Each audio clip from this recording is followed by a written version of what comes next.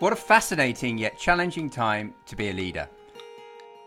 And in this Leading by Nature series, I interview pioneering leaders from diverse organisations, exploring future-fit leadership and organisational development.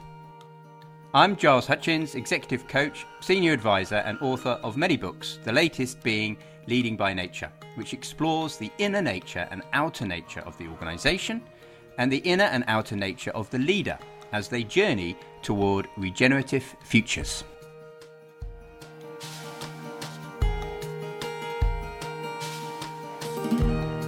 Welcome to the Leading by Nature podcast with myself, Giles Hutchins, and my guest today, Gerbrand Haverkamp, Executive Director of World Benchmarking Alliance. Thank you so much, Gerbrand, for being here with me today. Thank you, Giles, for having me. Looking forward to the conversation. So we're going to dive straight in. Perhaps you can start by sharing a bit about WBA, its reason for being, its passion and its purpose. Thanks, Giles. I guess our story/journey starts with the creation of the UN Sustainable Development Goals in 2015, which at least for me sparked the idea and the notion that we can only get to those goals if we get the private sector, the world's most influential companies, behind these goals. And that, through a number of steps, led to the creation of the World Benchmarking Alliance in 2019. And the idea of what we're trying to do is assess how the world's most influential companies are contributing to the SDGs or where they are perhaps undermining it. And the way we do that is by assessing them and comparing them to their peers and to the goals. So that creates sort of a public insight for everyone on where these companies stand and where action is lagging. Yeah, so you're essentially giving visibility and therefore allowing people to start working out what's good and what's not good so they can bring it into their conscious awareness and make decisions around it. Exactly. I think it's very important that in this context of sustainable development, we show what good corporate performance looks like. But on the other hand, that we also create accountability for the companies that are lagging behind. Because if there's no accountability, then we're not really rewarding leadership and we're not penalizing the laggards. And without such accountability, business won't and also really can't take the action that is needed to achieve the SDGs or the Paris Agreement. Yeah. Now, I'd like to ask you a bit about the evolving landscape, because this is, I've been in sustainable business now for, over 15 years. And even just in that time, the landscape and the terminology and definitions has morphed significantly. And I think for many people getting involved now, it can feel like a little bit of a minefield. So the general flavor seems to be at the moment around ESG. And ESG investment. Now, of course, we've got carbon, the focus on carbon, greenhouse gases, scope 3 reporting, which will be great for you to touch on in a moment. But we also have rising up in interest, blue-green initiatives or green-blue initiatives, whichever takes your fancy, which is around sort of, looking at water habitats, biodiversity, ecosystem services, and so forth. How do you see all of this starting to evolve? You're right in the heart of it. What's your take on this evolution? Yeah, it's probably if you want to unpack that, it's if what I find helpful is to start where all of these new expectations on business are coming from. And of course, they are to a large extent the result of evolving societal expectations and evolving scientific expectations. And a lot of that is sort of translating into what become becoming our global agenda. And that global agenda is in a way fundamentally expansive. So if we think about it as the UN Sustainable Development Goals, in that same year we created the Paris Agreement. Just last year we created the Agreement on Biodiversity. So in every step that the world is taking in further acknowledging what we need to do on sustainability, it's also expanding the agenda now to business. And where this used to be primarily an agenda for governments to deal with, we understand now as a world that we can't deal with that without the private sector getting on board. And with that, of course, the expectations towards business are evolving. But these expectations are not universal. And I think a lot of why it can be a bit daunting is because the expectations across the globe and from different stakeholders vary greatly. So there is the expectation of society that we stay within our planetary boundaries, that we deal with inequality. And some of those expectations have made it to the world of finance, where financial institutions say, okay, if we want to invest in companies, then we need to understand how they are exposed to these risks, such as climate change or biodiversity loss or inequality. And we need to understand how they're impacting those mega trends. And I think this is where the nuance and some of the confusion comes in, because a lot of the financial world, which is driving the ESG, is coming from a place of understanding risk.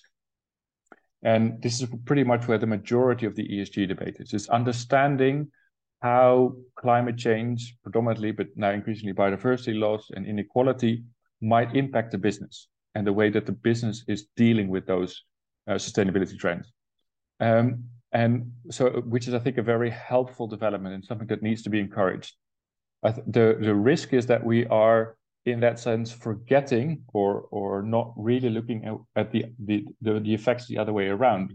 So how is the business impacting climate change, biodiversity, and inequality? Now, this is not per se the interest of the majority of investors, right? Because their interest is mostly financial, and therefore they want to understand how these things impact the financial flows of companies, not so much about how the business is impacting sustainability itself. And this is where you see a lot of differences in language, whether it's talking about impact or sustainability or ESG. And a lot of that differences in language and the way it evolves over time is, I think, a result of the fact that this agenda is constantly evolving and it's expansive. And the fact that it's, of course, articulated by different stakeholders who have different expectations and therefore try to create their own systems and language. This is interesting. Very good. I really like how you frame that. What it begs me to then explore a little is, when I used to be global head of sustainability many moons ago in corporate life, a lot of my work was focused on sort of the business case for sustainability. But there was always, and I emphasize, a sort of like top line and a bottom line focus. Bottom line being about costs, about reducing risks, about making your business more able to adapt to these mega trends. The top line was about how creating what some people call shared value, Michael Porter's shared value, or creating impact in a way that actually enhances society and the environment through your value proposition. So this isn't just about being sustainable. This is actually value propositions that in some way enhance the shift towards a more sustainable or regenerative future. But that also future-proofs your business. Now, finance has, as you say, come from a kind of more risk management perspective. But there is more coming in now around sort of impact investment, looking at how we can invest in transformative solutions that actually help contribute to this future. Are you seeing that evolve, that mature? Yeah, I think the impact investment space, which was, let's be fair, was pretty niche. And although it made quite a lot of noise, it didn't have the scale yet. It is really growing.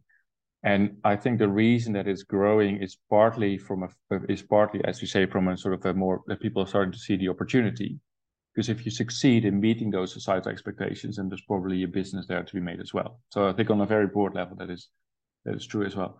I think another big shift that we see is more driven by the owners of the money that is invested. So more and more people are starting to become conscious about the impact of their finances and the way that it is invested. And because of that shift in awareness, we see, and partly because a lot of capital is moving from, in a way, the generation that made it to, a generation that is now asked to take care of it, a younger generation, which generally speaking seems to have a greater awareness of how their investments are impacting the world around them and the future of their future and the future of their children. I think we see a lot of demand, for investment strategies that have that are very conscious about what is the type of impact that I'm seeking to drive beyond making a financial return.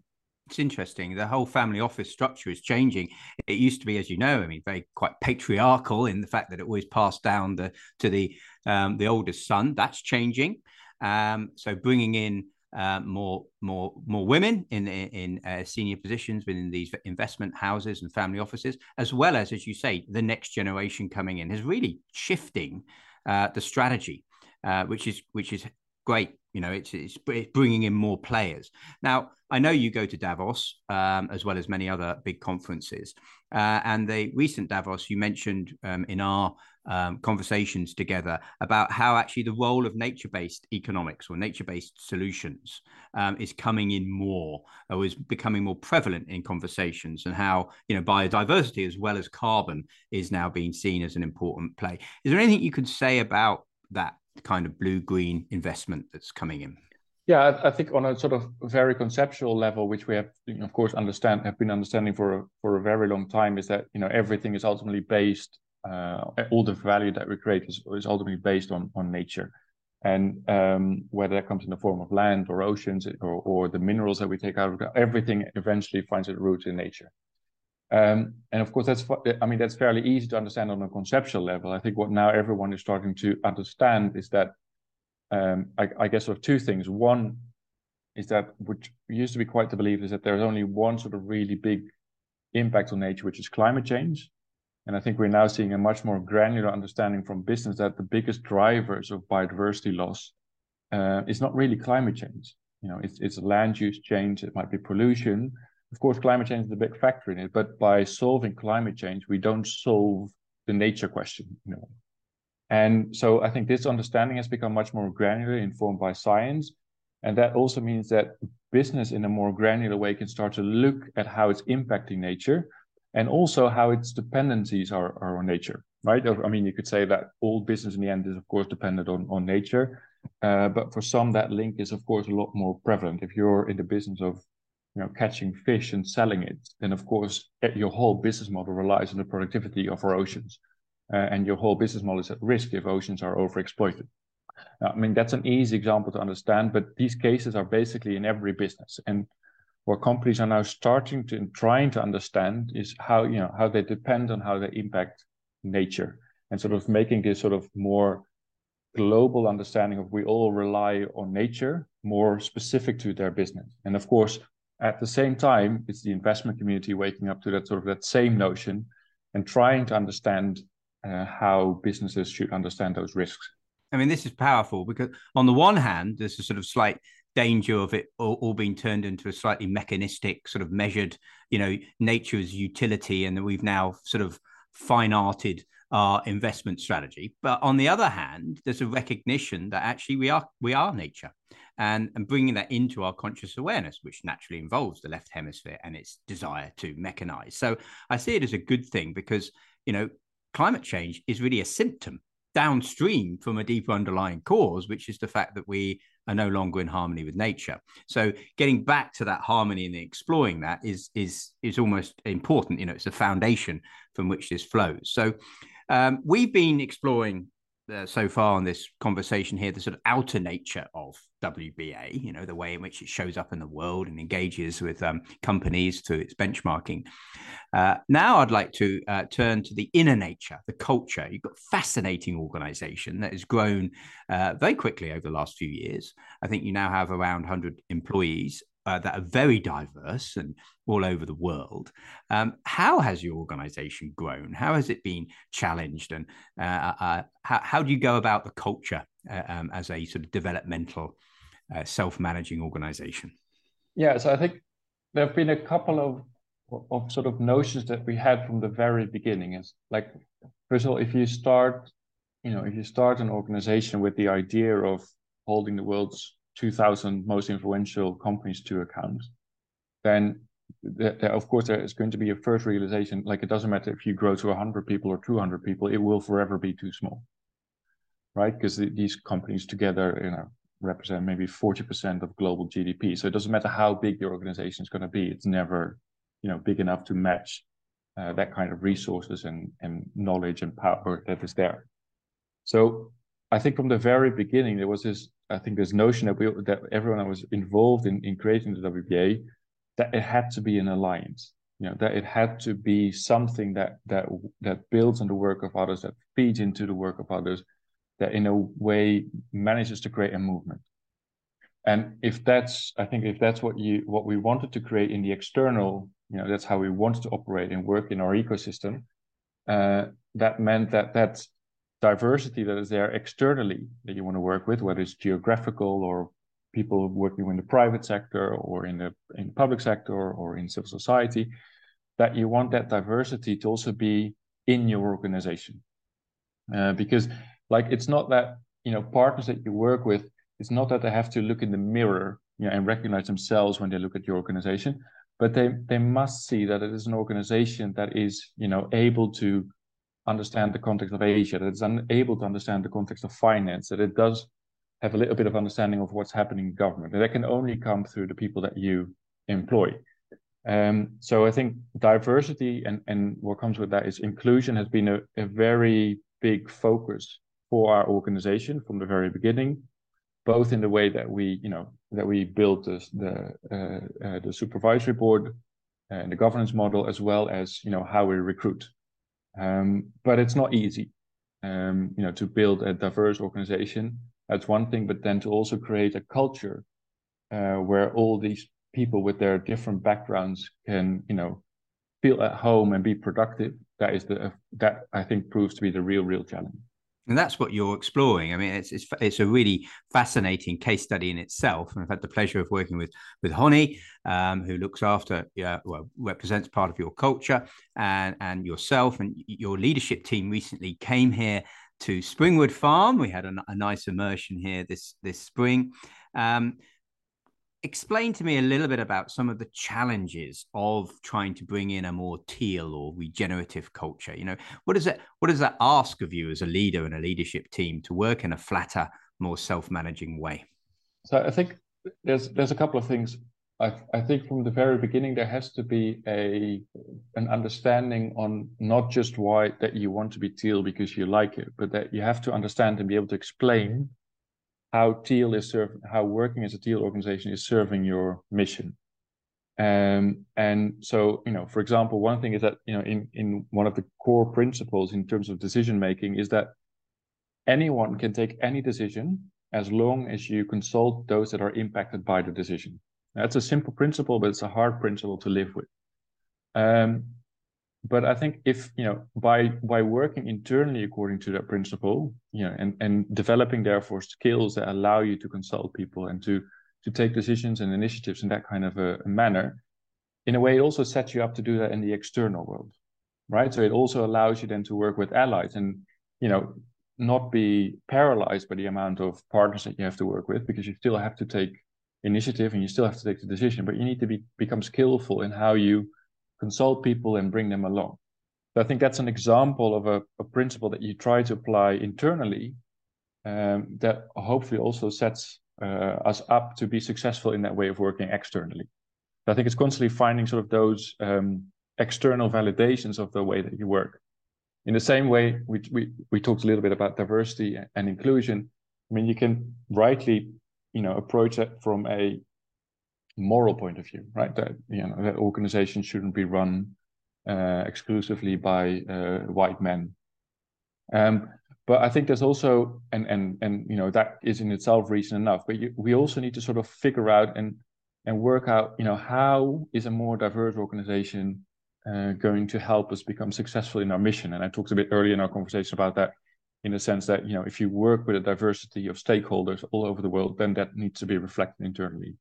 And I think helping us build those rationales from a sort of a more internally driven motivation, morally driven motivation, as well as how it's serving our mission, is really important and something that we're still developing. Yeah. And it keeps it real by making it always grounded in allowing the organization to flow more, allowing people to flow more, rather than just doing it for a moral reason. It's also got to, actually work on the ground. So why come to Springwood? Just out of interest, why bring a international leadership team into the woods for 2 days? Well, I think, like, to start for myself, I've never led an organization before, right? So this is the first one. So it's like I do everything based on what I know and learn on the way. So I think there's a constant need, that at least is a need that I experienced, every now and then, almost checking with yourself, referencing with, am I, on what assumptions am I working, and do they still suit the organization, and do they, and where am I in my development? So I think for me personal, it's important to take sort of these times out every now and then. I think in addition, if we shifted a little bit to the team, I think what I talked about in terms of what's true for the whole organization is also in sort of in small true for the leadership team. You know, 5 people from 4 different countries, you know, different cultures from the southern hemisphere, northern hemisphere. So, you know, really taking the time out as a team to work out how you bridge those differences and how you make diversity work for the organization is, I think, really important, because in a way, if we as a leadership team can't get it right, you know, we can't expect the organization to get it right. So, and I think that, you know, taking time away from the organization, and in this case, you know, coming to you in the forest and bringing you in as an external perspective to the dynamics that are starting to play out between us, and showing us different, you know, concepts and way of thinking, and sometimes holding up the mirror, is something I think you can only do by, you know, taking a step back from the day-to-day work every now and then. It reminds me of someone I used to work with, a world leader around purpose. He said, you know, that one of the big things is to be able to pause, to step out and get perspective on things. And it was a real joy having you here. And you've come here now a few times. And I look forward to continuing that. We actually have an open program once a year where people can come and experience an overnighter at Springwood. So there's one coming up in July. We still have a couple of places left if anyone's interested. So if we now pivot to your journey as a leader, your whole self, your personal and professional journey, how would you say that's unfolding for you? Like I think for someone like me, I am very much driven by ideas, and, you know, ideas that I would like to see realized in the world. And it's sort of in a way that made me sort of stumble partly in this role and then in this organization. And I think it's a very, you know, my drives are in a way very mental. And I think what I'm starting to learn is, you know, also being trying to lead an organization, trying to build an organization. It also requires me to look much deeper internally at what drives me, at where my motivations ultimately come from, because, you know, if I sort of create that understanding about myself, you know, I can ask that of other people.